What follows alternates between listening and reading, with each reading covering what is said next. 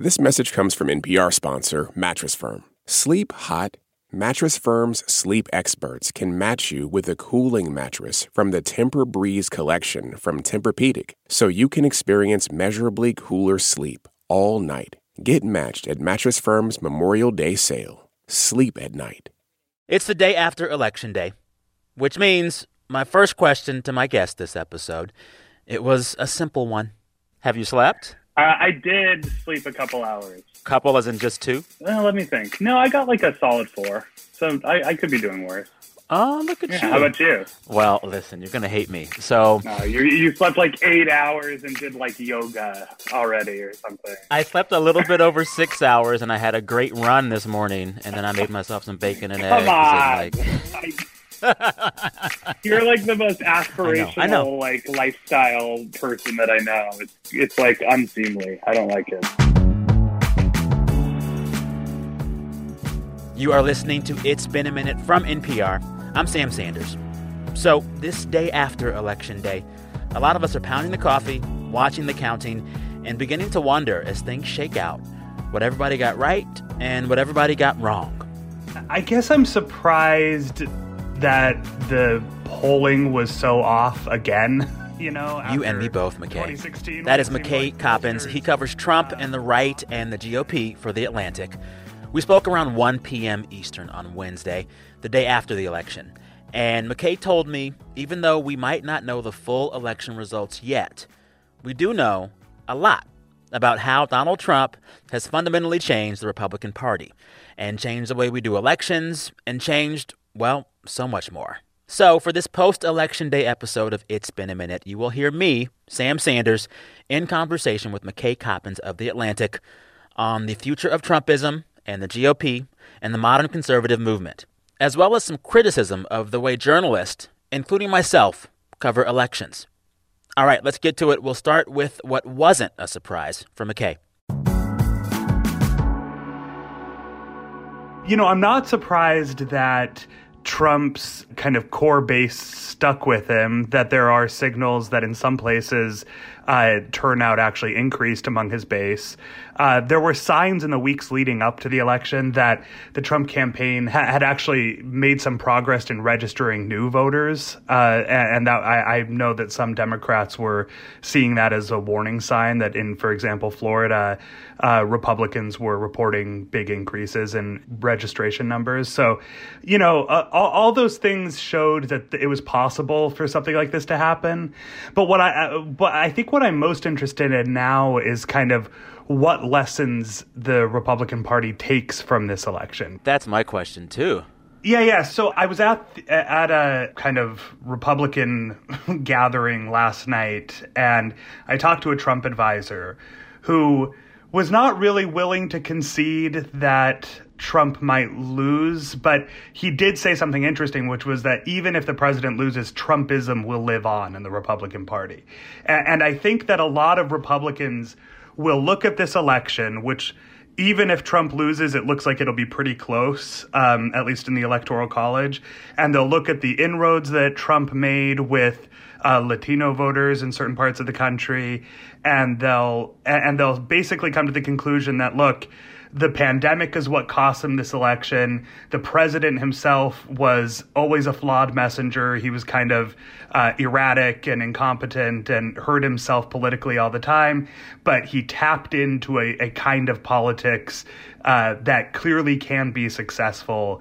And there's going to be a faction of the party that goes forward trying to make sure that MAGA-style Republican politics, Trumpism, hardcore populist nationalism, nativist appeals, the xenophobia, the whole kind of Trump brand will stay a part of the Republican Party, and that basically all they need to do is find better, more competent messengers going forward, and they'll be able to put together a winning center-right coalition.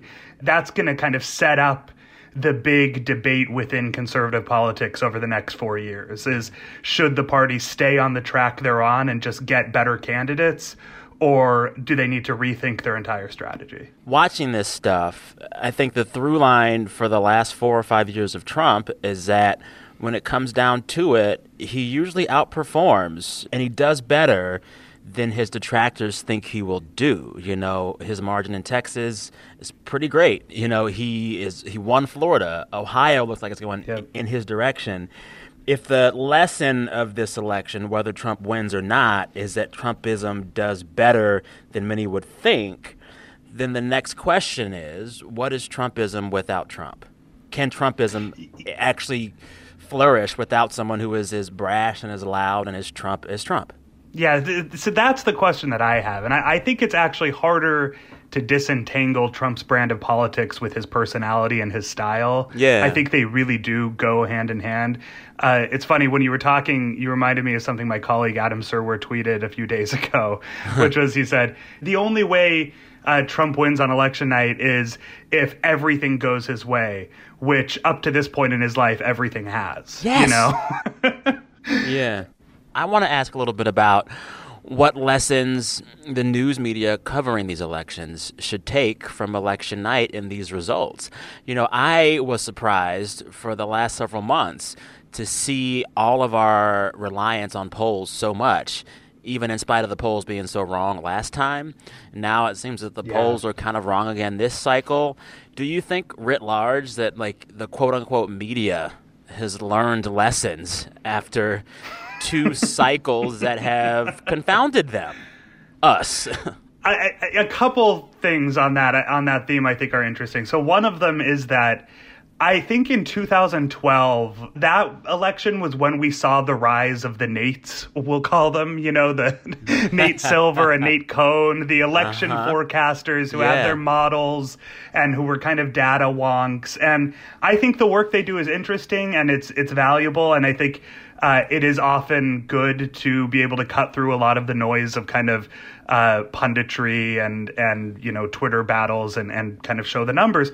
But when you have two elections in a row where the polls were way off, you have to start in the media, like us in journalism, who are writing stories and talking on the radio or on TV. We have to start to question how much of our analysis should be rooted just in polls. The good corrective that the kind of polling forecasters achieved in political coverage was that they kind of pushed back against a sort of gut level punditry. But I do think there is more value in covering the country in the midst of an election, right? Doing actual reporting, talking to people on the ground, unpacking the issues.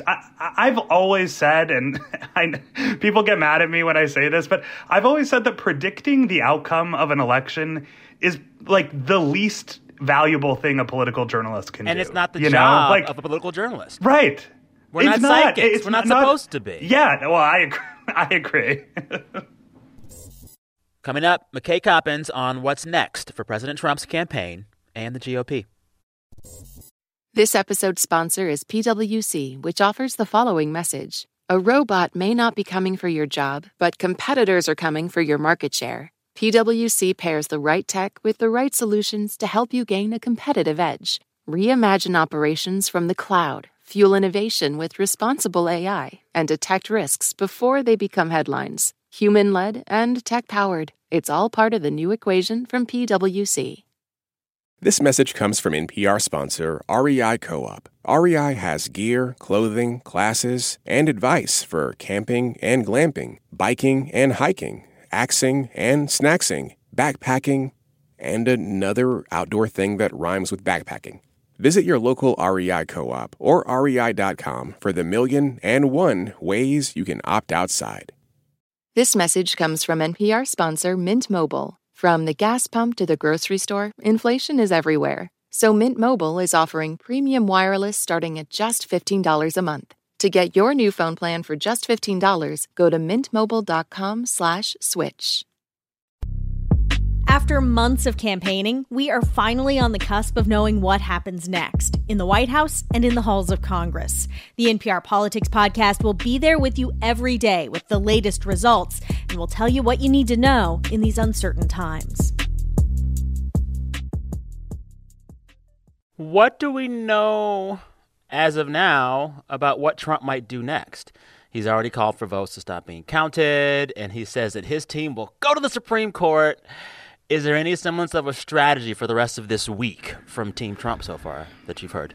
Well, we just saw that the Trump campaign is calling for a recount in Wisconsin. Oh, I didn't. You saw that. I didn't see it. Wow, breaking news. Oh, that just happened. Okay. The final vote margin was within the threshold where a recount can be requested.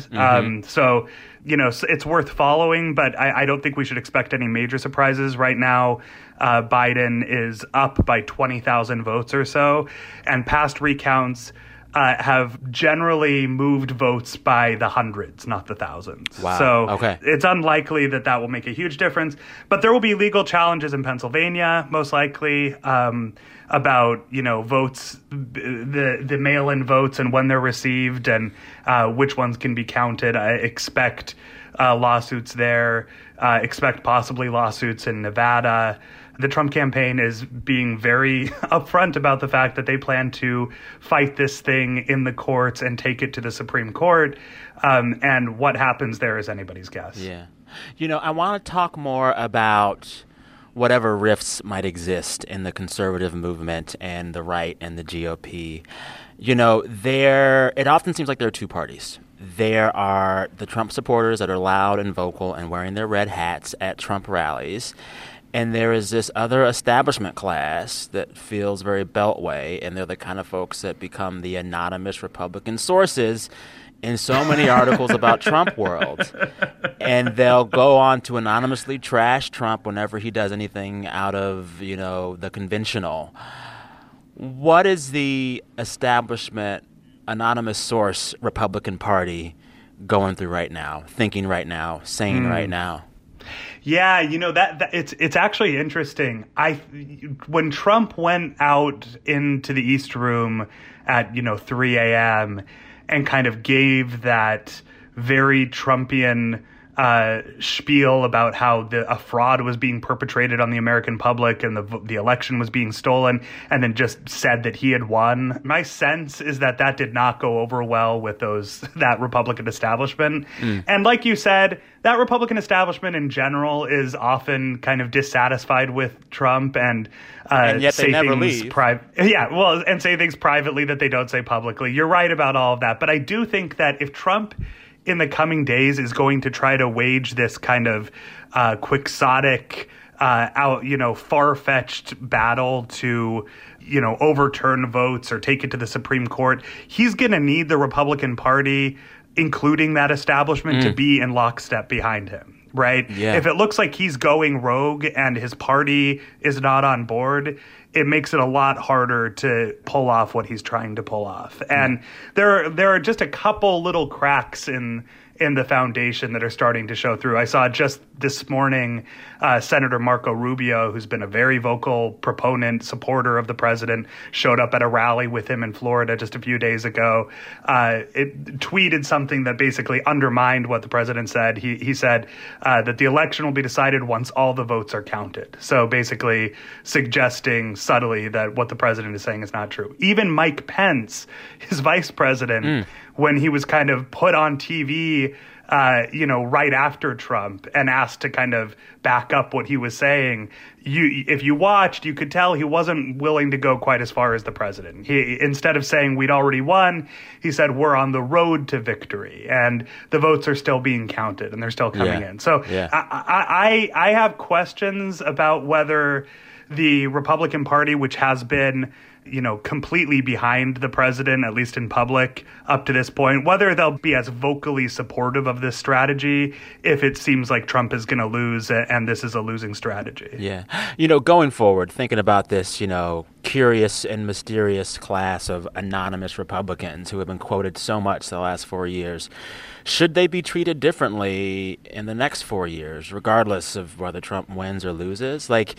Is this ecosystem in which prominent members of a party can gripe about their leader anonymously but then support him publicly, should the media stop allowing that to happen? Should we be uneasy with that system of reporting on the unnamed sources? Yeah, well, so there's a whole interesting ethical debate here in journalism, and I think that if you have anonymous sources who are leaking you actual information about Trump or about the White House. I think that should continue, right? That's how a lot of political reporting happens in Washington, has been true for, decades, right?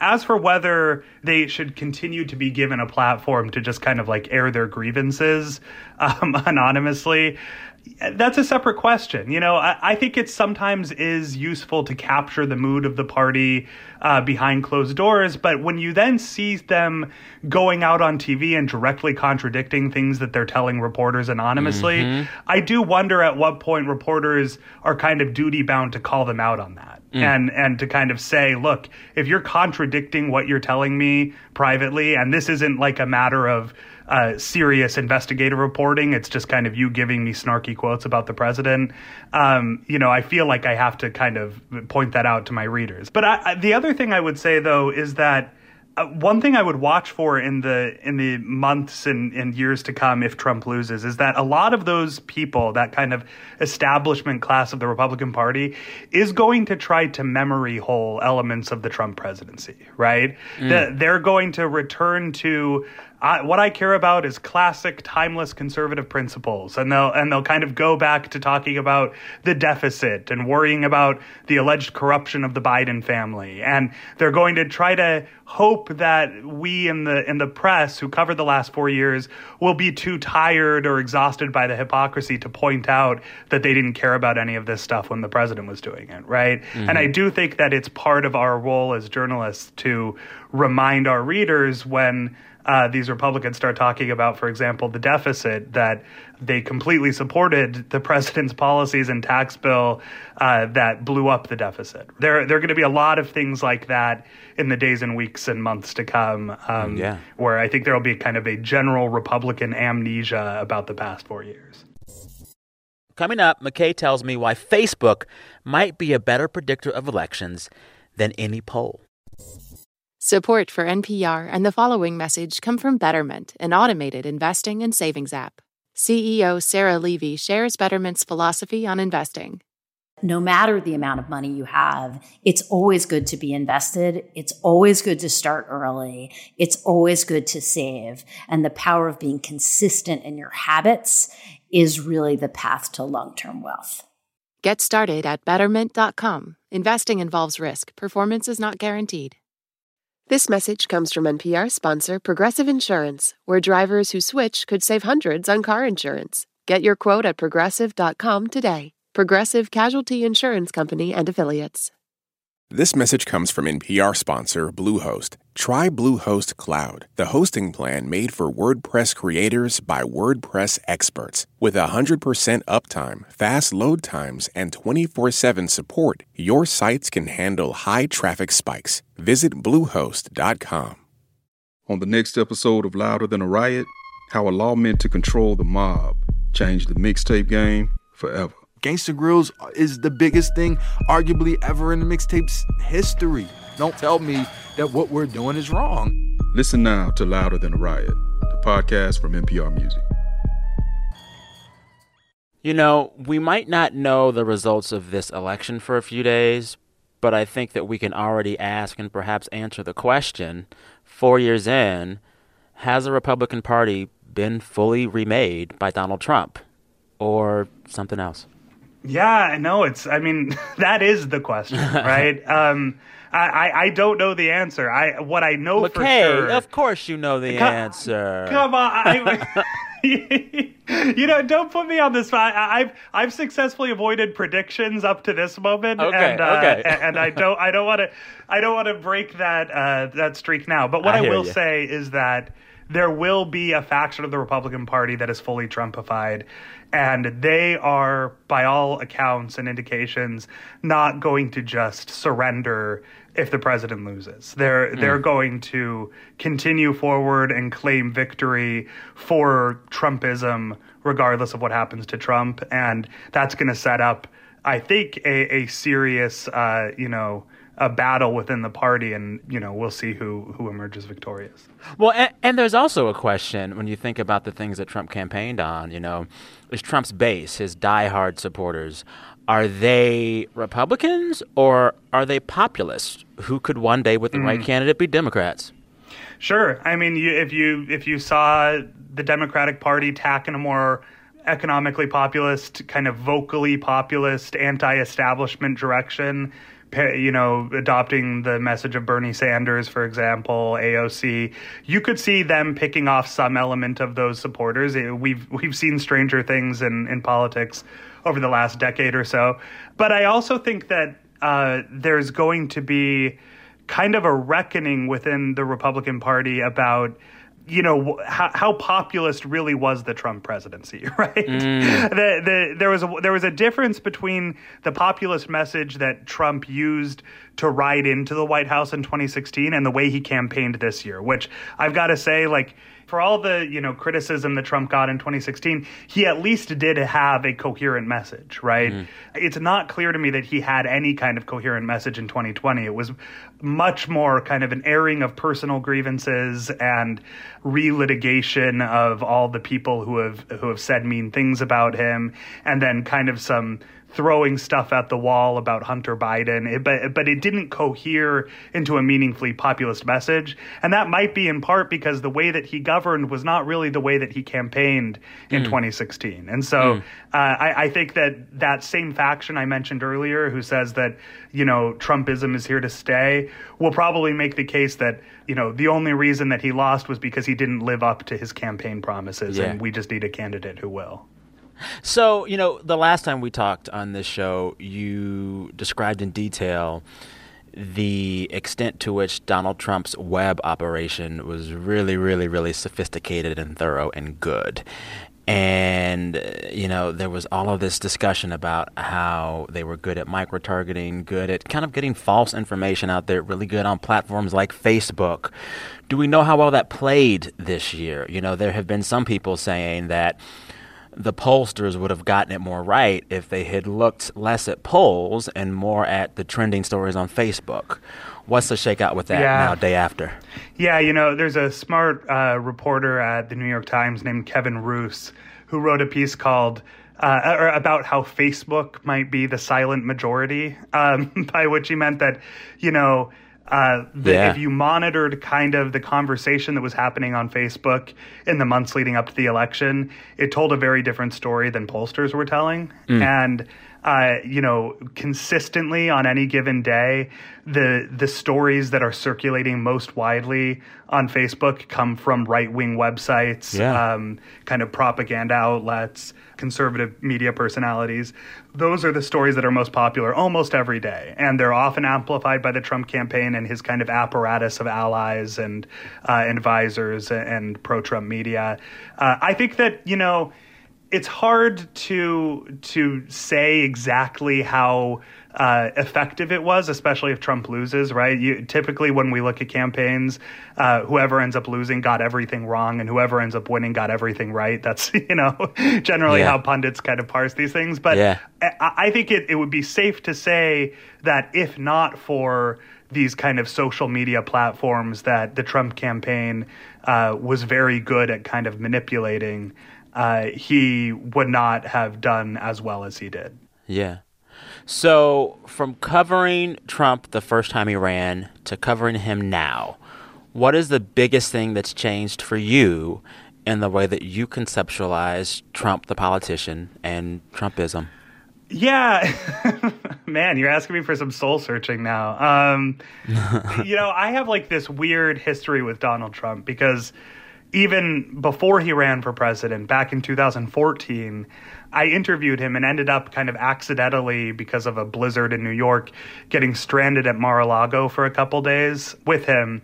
And so I spent a bunch of time with him. And my impression of him in 2014 was that he was almost kind of like a sad, tragic figure because he was so obsessed with kind of being respected by the elites and being taken seriously, and it seemed like nobody really did, right? And a lot of people say that he ran in 2016 just to prove the kind of losers and haters wrong, right? I think that what I would say, 6 years later from after that interview is that I still think he's obsessed with the same things. I still think he has this massive chip on his shoulder, this status anxiety that he doesn't get get the respect that he's due. I think that is very core to who he is, and I think kind of everybody knows that now. But what I will say is that in 2014, I think I treated him more like a cartoon character or like a caricature. And by 2020, it's clear to me that even somebody who seems kind of, for lack of a better word, buffoonish to reporters can still be very effective and, depending on your politics, dangerous, regardless of how cartoonish he may seem, right? And so I think there has been a shift in the media, especially in the last probably year or so as the pandemic arrived and just the mood of the country got much more grim. But there's been a shift from kind of treating Trump's antics as entertainment to taking seriously what he does. Yeah, I will say that underscores what has been the lesson for me out of election night in the last several years. And it is that one should never, ever, under any circumstance, underestimate Donald Trump, the politician. Just don't do it. Don't underestimate him.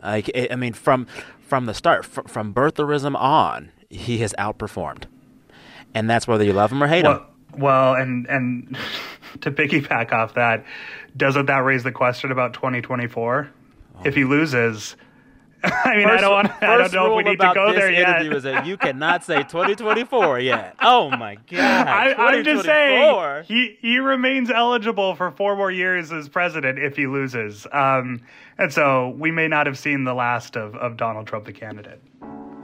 McKay Coppins, it is always a pleasure to talk with you, and I'm really grateful for your time on what must be a busy day for you, and I'm sure you're running on fumes. So thanks again. Hope you get some rest soon. Appreciate you. I'm going to go take a nap. Thanks, Sam. Good. Thanks again to McKay Coppins of The Atlantic for that chat. On Friday's episode, we'll talk more about the politics of the left and what happens for them post-election. Stay tuned for that. All right, this episode was produced by Anjali Sastry and edited by Jordana Hochman. Listeners, till Friday, be good to yourselves. Step away from your phones. Breathe. I'm Sam Sanders. We'll talk soon.